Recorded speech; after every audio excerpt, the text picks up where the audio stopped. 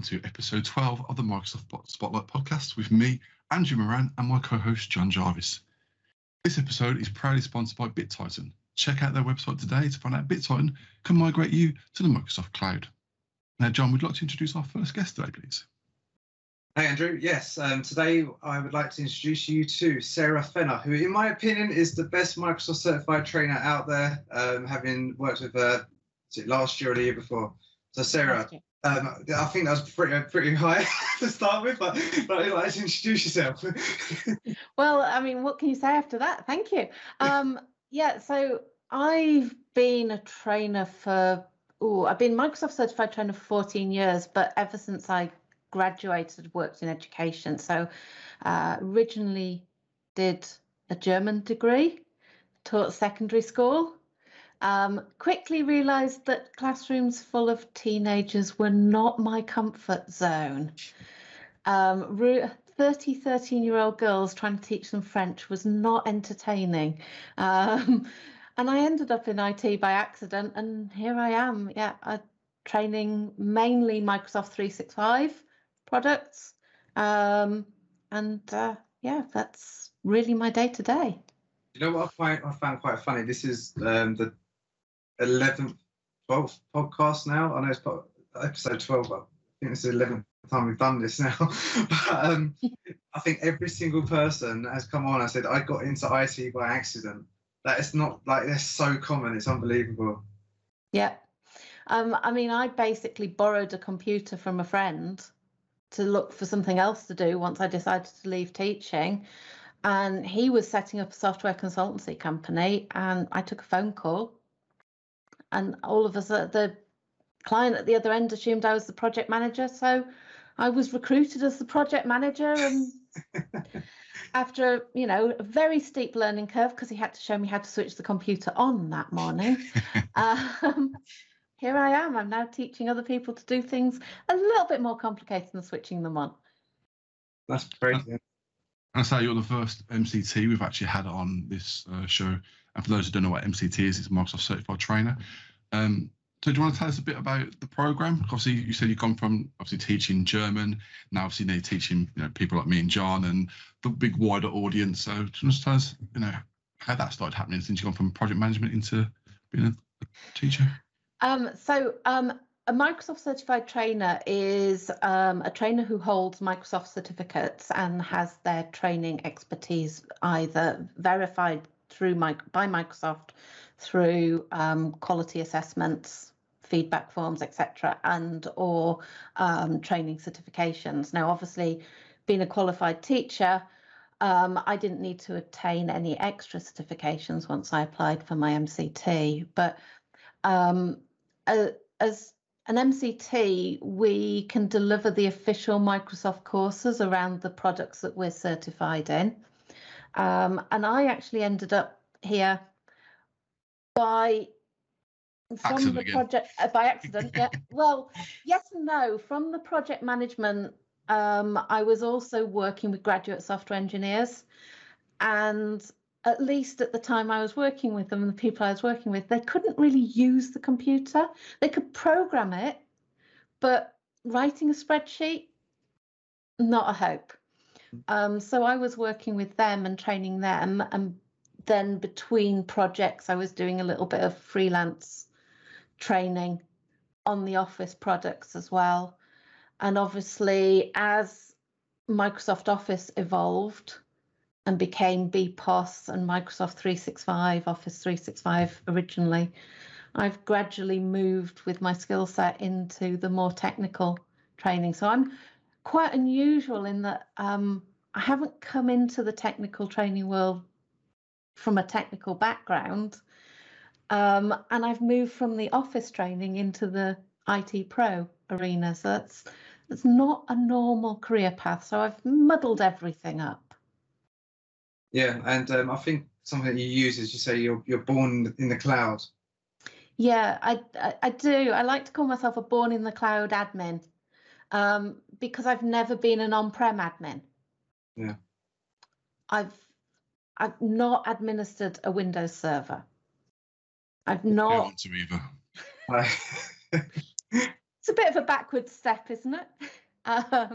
No, I've not. I've not run networks, so I've really come into the administration world purely from the Microsoft 365 product. So how did you find out about the MCT program? What kind of got you interested in that in the first place?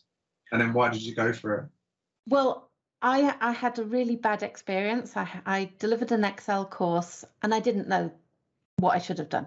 Okay, so it didn't go well. So I decided I needed to learn some more about the product, and I went and did the Microsoft Office Excel certification. So I found the certification, went for that, realized I could become a certified instructor, because at that time you couldn't be an MCT. MCT was only technical. So I became a MOUS, as they called it, MOUS, Microsoft Office User Specialist, a MOUS Master Instructor. And then I also took some project certifications, which allowed me to become an MCT. And because I was already in the instructor scheme, I became aware of the MCT and moved on. And but always freelance. So it was quite eye-opening when I realized quite what a big community there is amongst MCTs as well. So also, do you have like your own LinkedIn group, or what's the community behind that, or is it? There's a whole variety. I mean, as MCTs, we have regional leads. Yeah. Who for each geography where there are significant concentrations of trainers, there are people appointed to be effectively the go-betweens between the trainers and Microsoft, and to support trainers in finding the information they need to do the training. And they run a variety of events. They run LinkedIn groups, there's Facebook groups, and you know, we're actually running an event in the UK in October for UK MCTs, hopefully face to face, fingers crossed. We'll see you there, I think. Yeah. Oh, you're more than welcome. I'll send you the details. It's like, because of COVID, obviously, you know, training has obviously come obviously a bit difficult, especially if it's your day-to-day job. Obviously, so you're used to a classroom, having attended courses in the past, you know, in that classroom, 5 days, 4 days, wherever, however long the course was, with the instructor, with actual physical machines, doing the labs. How you got around that with Microsoft? And I mean, obviously with M365, it's kind of quite easy with setting up a demo tenant, spin up an online subscription for a short period of time. But how have you found it? Obviously, that being your day-to-day job, difficult. It was actually surprisingly easy. I mean, I've done virtual training delivery before, both technical and non-technical topics. But it was actually quite surprising to switch across. But one of the things I found is we had to kind of change the structure. You can't go with just sitting and listening all the time. You've got to bring into a lot more interactivity into it. And running quizzes virtually has been quite popular. I like Mentimeter as a tool. I know a lot of other trainers like Kahoot, and there's various others out there as well. But they have been a huge difference. And it was a transition. You know, my diary kind of emptied overnight. I came home on the 13th of March, 2020 from Dublin, where I was training, to find that my diary was empty for the next couple of months. And then everyone transitioned and we kind of picked up, and it's actually been working really quite well. I know a lot of people have found the virtual training delivery is actually as effective for them. Yeah, I think we done the virtual. We done a hybrid one, didn't we? For those who don't know the context, I done a training course with Sarah in August 2019, I think it was. Mm-hmm. So back then it was a hybrid training. So you had people in the classroom, you also had people virtually. And because I'm quite lazy, I don't want to leave the house much. I didn't want to go into London. So the virtual course that suited me down to a T basically. And I've I thought that worked really well. And as you said, you use Mentimeter as well. And I've been on virtual courses before, and they can be an absolute drag. But yeah, the engagement and stuff like that, which you use as well. And I know you use other stuff, such as you stream OBS and stuff like that. So I do, yeah. That's how I've managed to put myself in front of Kilimanjaro here, and why my chair hasn't disappeared, because I'm using OBS Studio with a green screen. Yeah, and mixing it up as well helps keep focus. As trainers, though, it's much more tiring than being in the classroom, because you've really got to keep that energy level really high. Yes. I always say there's my training face, and then there's my post-training face. The collapse in a heap at that's the like end. me all the time. But talk about Kilimanjaro. That's something you've climbed, isn't it? You've been to the top of that peak. I have. In fact, here we go. Let me use some OBS magic and disappear. That's me at the top of Kilimanjaro with my husband. I'm the one in black. I promise it is me, pulling a very silly face because I was so happy but crying my eyes out. Oh. So yes, I lived in Kenya as a child. My parents moved out there when I was 2, and I don't know, it felt like I always wanted to get to the top. And then my husband went, and I couldn't go because our son was too young. We couldn't really leave him. And then one Christmas day, I said, I really want to climb Kilimanjaro. And next thing I knew, it was booked and I was going. Oh, wow. Was that train? Do you have to do a lot of training towards that? I'm a mountain climber myself. I should have done more. I'm not the most sporty person in the world. I've always liked walking. I did my gold Duke of Edinburgh's, bronze, silver and gold, actually, totally addicted. And went to university in North Wales. So there's always been that mountain walking there, but the altitude is what gets you, and you never quite know if it's going to really hit you or you're going to be able to work through it. So when we're not in polite company, I'll give you the gory details, but I made it and I survived and I enjoyed it. But there was some mess along the way, shall we put it that way? Yeah, we'll leave that off for the camera and for the podcast possibly. So that's obviously like a massive personal highlight of yourself. What would you kind of say is a big career highlight for yourself? I think for a personal achievement, it was achieving the Microsoft 365 Expert certification. Yeah. Because I've come from that non-technical background, PowerShell was terrifying. I love PowerShell. It's brilliant. I've got books and books behind me of PowerShell. I wouldn't say I'm an expert, but I know enough to be dangerous, and that's all you need to be. I probably know too little, but I'm still dangerous.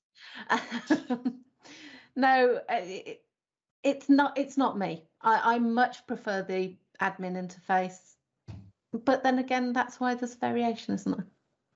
But that. Yeah, the admin interface is great, but I say obviously with something like PowerShell, it just makes life so much easier. I mean, when I was working for a big UK bank, I had to basically use PowerShell with LDAP lookup. Mm-hmm. So using old style technology, basically now, to basically query Active Directory, and like it was just to run the actual script itself against that environment took 8 hours. If I had to do that manually via a GUI, I'll probably still be there today. Yeah, working on hours. It's definitely a very, very powerful tool. But if I kind of put the spin on it, I'm coming from being an office trainer. Yeah. And I'm using PowerShell. It's terrifying. But I say it is a good skill to learn, even just the basics, because it's transitional across every single Microsoft workload. Yeah. It's in the cloud, whether that's M365 or you're going into Azure, you've got that knowledge that'll basically help you through situations that sometimes you just can't do in a GUI. Mm-hmm. So go on. sorry, go ahead. I was just going to say that actual passing that certification, that was the first one I did. That was the first IT Pro certification that I took, was the expert, the MS 100 and 101. So that was a huge challenge for me. But otherwise, the fact that I'm still training after 20 years, over 20 years in the business and freelance the whole time, and most of my work is recommendation. I mean, it's the ultimate compliment anyone can pay you.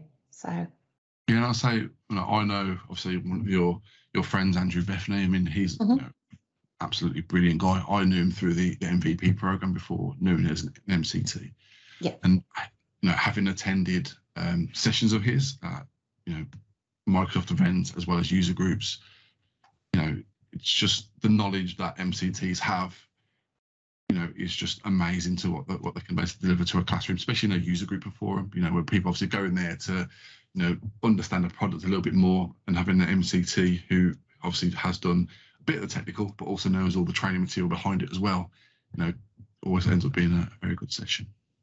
Yeah, Andrew is actually one of our regional leads for the UK, so he's an excellent person to pick up as somebody, as a good example of the MCTs and knowing the program. And I don't know how long he's been an MCT for, but longer than me.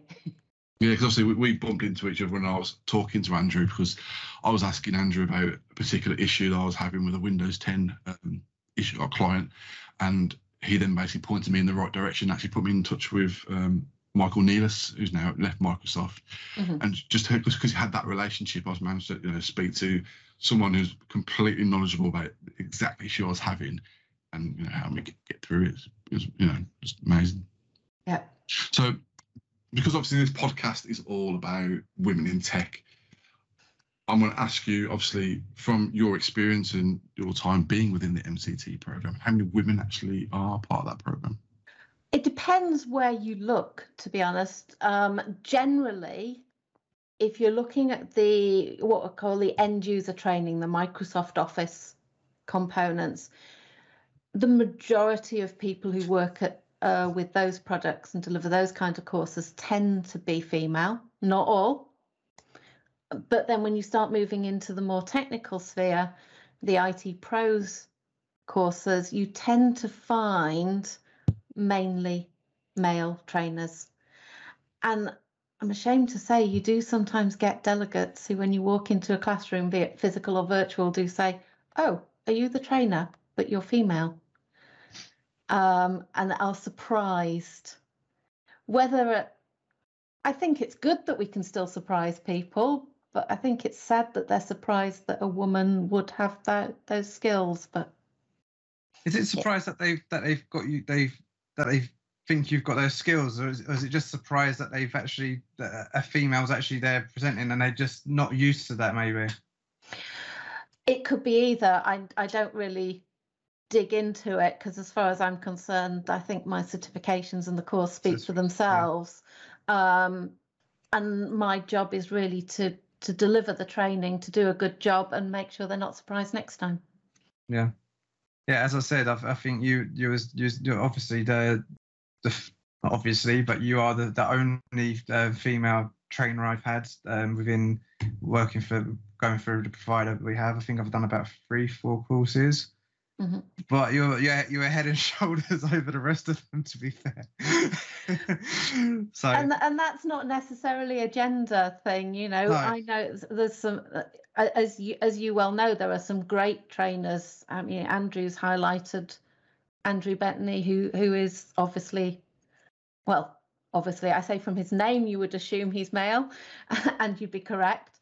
But it's still, IT is still predominantly a male world. Yeah, I think the kind of thing that you have, which is kind of a bit of a crossover, I would say kind of like the teaching world is predominantly female, from my experiences. But you're going into a world of teaching in a tech world which is predominantly males. So you're kind of a mismatch of of stereotypes in work. Yeah, I kind of prove and disprove virtually all of those. Yeah. Is that even in my son's primary school? Literally, nearly every single teacher there is a female teacher. Yeah, see, I always think that we should work to what we enjoy, and I really enjoy what I do. And I think that speaks to me as a person rather than me as a gender. Yeah, definitely, yeah. And I love helping people. You know, it doesn't matter if I get through all the objectives by 3 p.m. and we can leave early. I want people to leave my courses knowing more than they came in. I always say, if you leave with more knowledge and more confidence in the product than you had when you started, then I've achieved what I set out to achieve. And maybe women are genetically more likely to have that kind of personality. I don't know.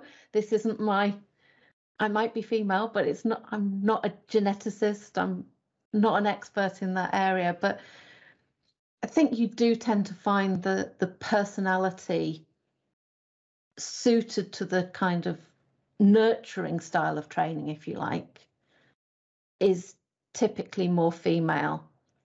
And I think that's why you tend to see the split. How would you encourage more women to become MCTs who are not just MCTs as such, but stepping away from the end user training and doing more of the technical? I'm not a person who subscribes to the fact that we need to proactively encourage any gender into any profession. I think we need to ensure that the doors are open and that people see that the doors are open. And one of the ways we can do that is by showing that people do successfully do the job. Now, I do successfully work as a IT pro trainer. I am female. John's paid me a number of compliments today, so I obviously do a good job. And I think by being visible and by showing it's possible, that's how we can encourage people to go for things that they want to go for. But I worry if you try and be too proactive, you push people into roles they don't want to go into. Yeah, I understand. Just with that, kind of, have you ever thought about actually going into a technical role or starting down that technical role avenue? Because obviously you said you've passed the MS 100 to 101. I know you've done all of the SC exams as well now, the MS Teams exam. Have you ever thought about going down the technical route? You mean a more hands-on admin role, like delivery, or admin, or yeah. I just love the training. I really enjoy the experience of getting to the end of the course and seeing, the light dawn in people's faces, the eureka moment, or talking to people 6 months down the line going, that little gem, well, that saved me X number of hours. That's so rewarding that I don't know if I'd ever give up the training side of things. Maybe a bit more of a mix. Mm-hmm. I do a little bit of consultancy as well and some SharePoint development. Oh, don't say that word. Well, okay. You're not allowed to say SharePoint on this one. SharePoint site building, shall we say, rather than development, because I'm not a coder in any way, shape or form. No, Andrew banned the word SharePoint from this podcast. It's not allowed.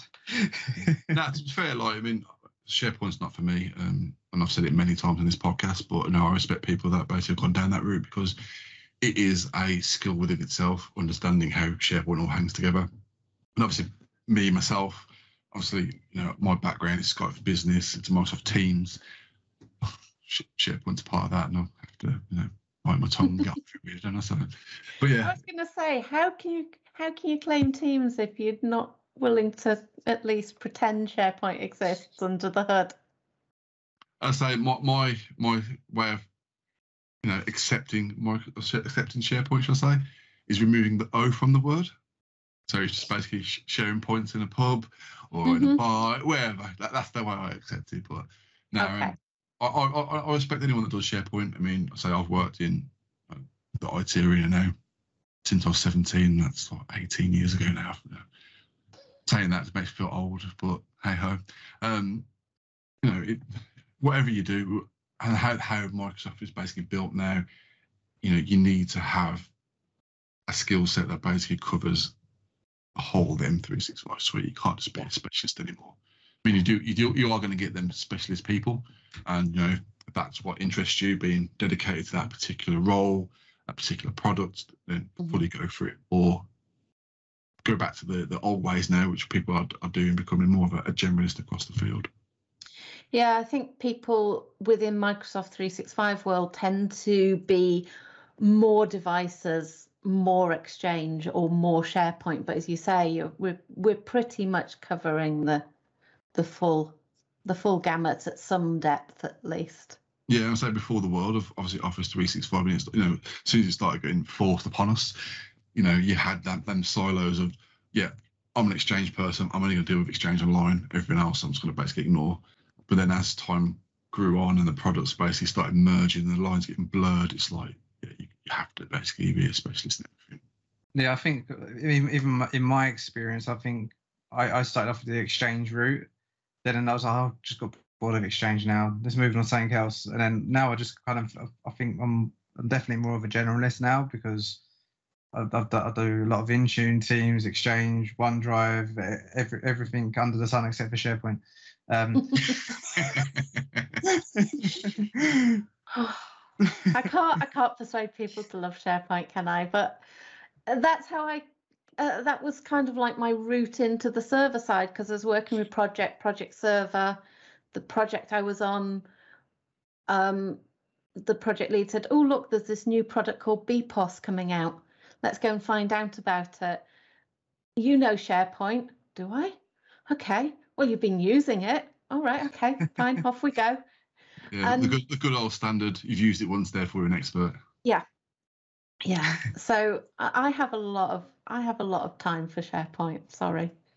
So anyway, if people don't really know, you are very active on LinkedIn. You're active. You've got your own blog and stuff around the training and in the Microsoft world. Kind of is that kind of like quite a usual thing? I think you're the only person I've really seen who's really active on that. What I quite like is I shared it. I shared the post and stuff, was your breakdown of a course and where to look things up on Microsoft Docs and stuff like that. Would you say that's a suitable way of learning? That might do yourself out of a job here, but is that a suitable way of learning and going through, or yeah? So what you're referring to is the MS700 blog I did, wasn't it, with the breakdown of the materials and where you can get all the information. I think everyone learns differently. I personally don't usually get the luxury of attending a course, which is quite sad because of what I do. But being freelance, it's quite a challenge to actually sit on a course.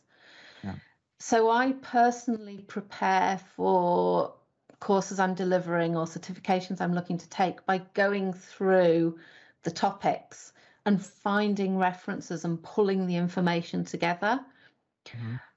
I think if you're quite knowledgeable about a subject, then sometimes the course can feel quite heavy and quite a big time commitment.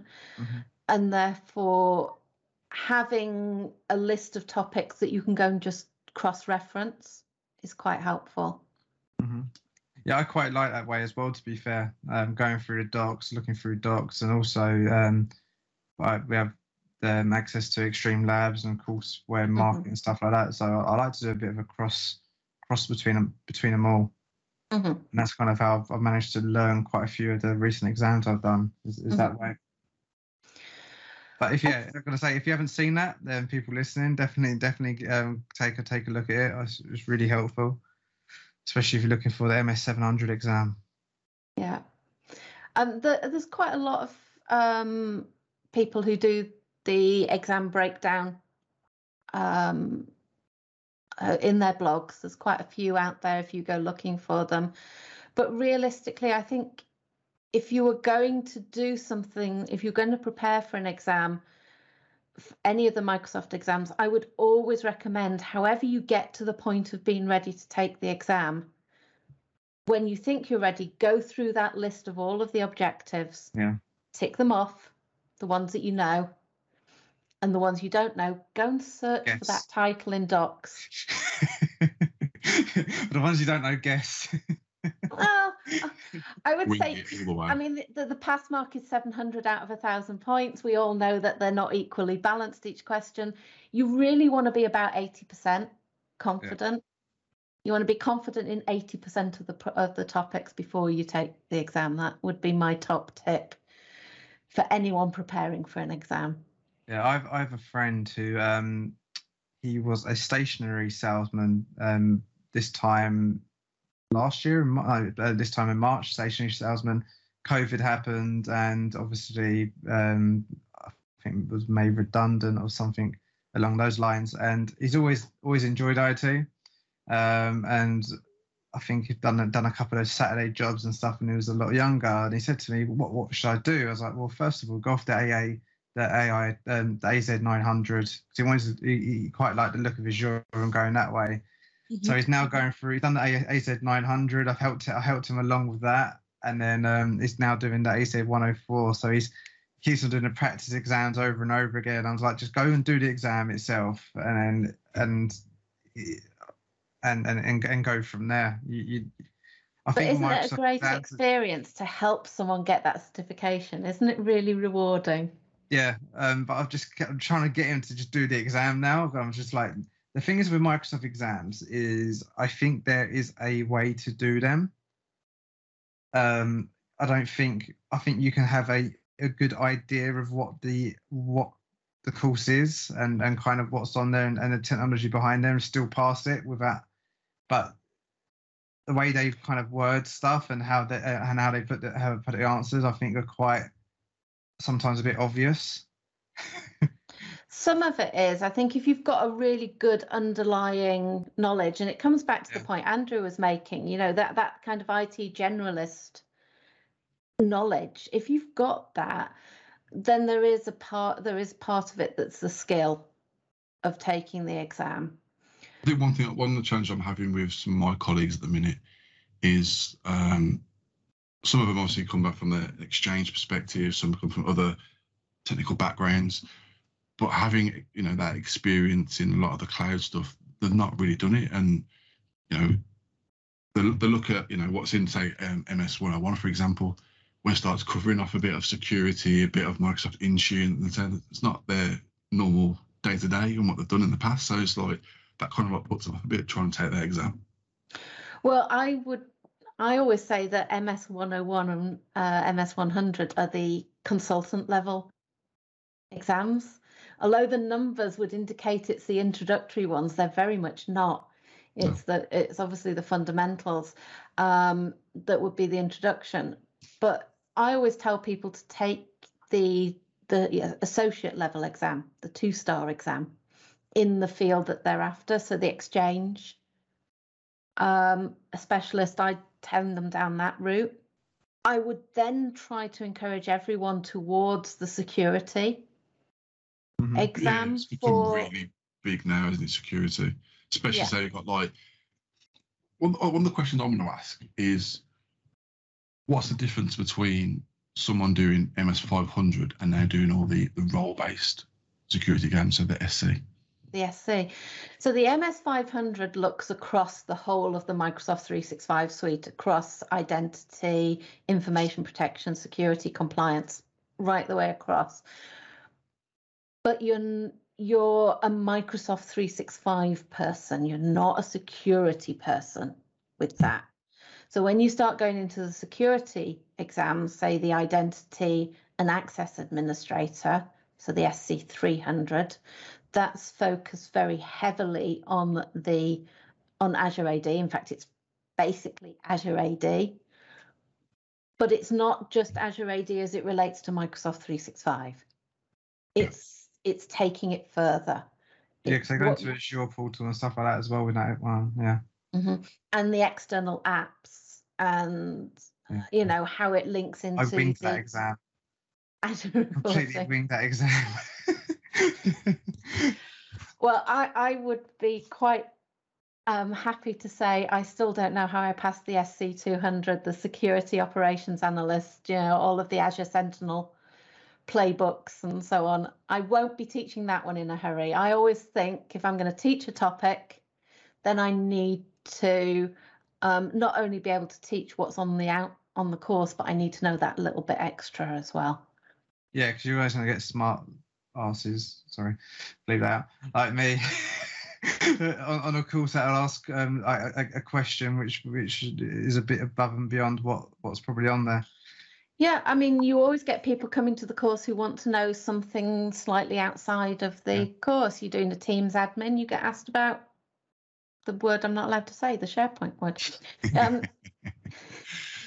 You get asked about the Office apps. You get asked about Intune, which isn't in the Teams admin course. So you've got to be able to go outside of your topic area if you're going to do a good job. Yeah. So you've got to be very, as a trainer, be very broad across all the different areas and understand at least how it all kind of works together. So I have certifications that I won't teach. Yeah. So how do you go back a bit? How do you kind of prepare for a new course that you teach? What goes in behind that? So it depends, because I do custom courses as well as the official Microsoft courses. So for one of the official courses, there's always the structure of the course. You always know what the topics are. Usually the materials are available before you deliver the course. Sometimes you only get a week, sometimes you only get a weekend. Depends on the scheduling. That's a little bit more of a challenge. But if I'm delivering a Microsoft course, I'll go through, first of all, the PowerPoints that they give us, because they give you the top level overview, and then dig into the manual if there's something that I personally am not confident as to what the PowerPoints are getting at. Obviously, to deliver these courses, I've got to have passed the exam as well. So where they tie up with the exam, I've obviously done my exam prep beforehand, and you usually get the exam objectives beforehand. So I've gone through those, and any areas that I was weak in the exam, I'll go and study up a bit further in those as well. Okay. I've got one last question before we're kind of running quite close to time. Sorry. Is obviously being a trainer, how do you deal with the challenges of Microsoft being Microsoft and updating and releasing things on a weekly, hourly basis? My favourite word is currently. Currently, it does this. Tomorrow. No, in all seriousness, I do put time into it. Every morning, I check the message center in Microsoft 365. I have RSS feeds looking at the roadmap that delivers an update into Teams on a daily basis for me. So it makes me laugh because like whenever I see an RSS feed, it's either from one of you two. So both of you do it. Yeah, because I use Power Automate to basically scrape. I think a website called Roadmap Watcher. Exactly, Roadmap Watch, RSS feed, Power Automate into Teams. Comes in about 2:30 in the morning. Check it every morning as I'm eating my breakfast. The only thing I found with just basically using the raw RSS feed from Roadmap Watch is it doesn't render very well into Microsoft Teams. So I've actually basically used Power Automate to pull it into Teams, and it actually puts it in a proper table format, and then I kind of like copy it out and then post it to my blog every time I get a new update. Yeah, personally, I don't like the RSS connector, the formatting of that into Teams. I also run it through Power Automate. And there are some, if you're not a Power Automate fan, there are some great templates for picking up an RSS feed. Just tweak one of those. Yeah, it's really simple to do. It's like super easy. Yeah, so if there's an update out there, I normally get it for one of you two, to be fair. Or you could follow me on LinkedIn and Andrew, and we'll post it all out for you. You know. There's even a link to like my category on my blog, so you can basically subscribe to that and then just basically get it into your email. There you go. I must admit, I pick and choose the things that I find interesting, or I think people who I interact with will find interesting. But I also use the sync from the Microsoft 365 Admin Center into Planner. Okay. And from that, I assign myself tasks for when features are due to be released. And I'm an addict to Microsoft To Do. I'm sorry.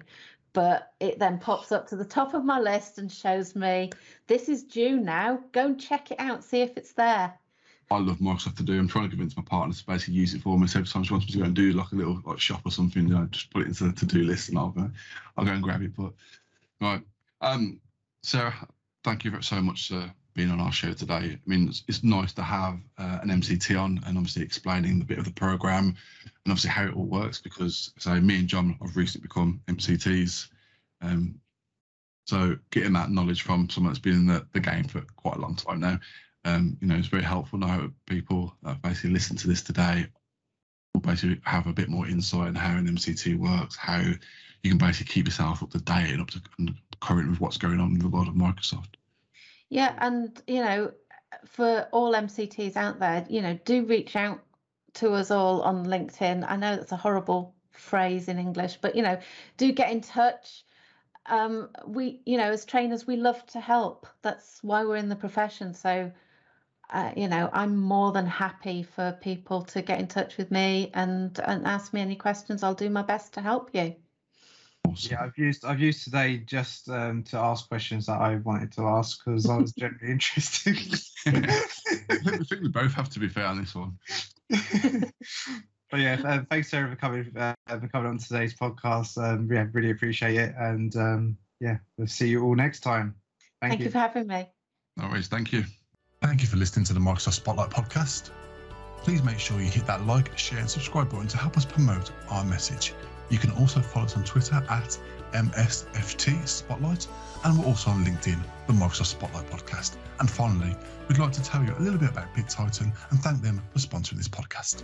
Remote migrations start here. Let MigrationWiz do the work for you. It's fast, secure, and 100% SaaS, which means you can migrate at any time and from anywhere. Migrate mailboxes, documents, public folders, personal archives, or even Microsoft Teams with just a few clicks. No special training needed and no customer downtime. When the work matters, choose MigrationWiz.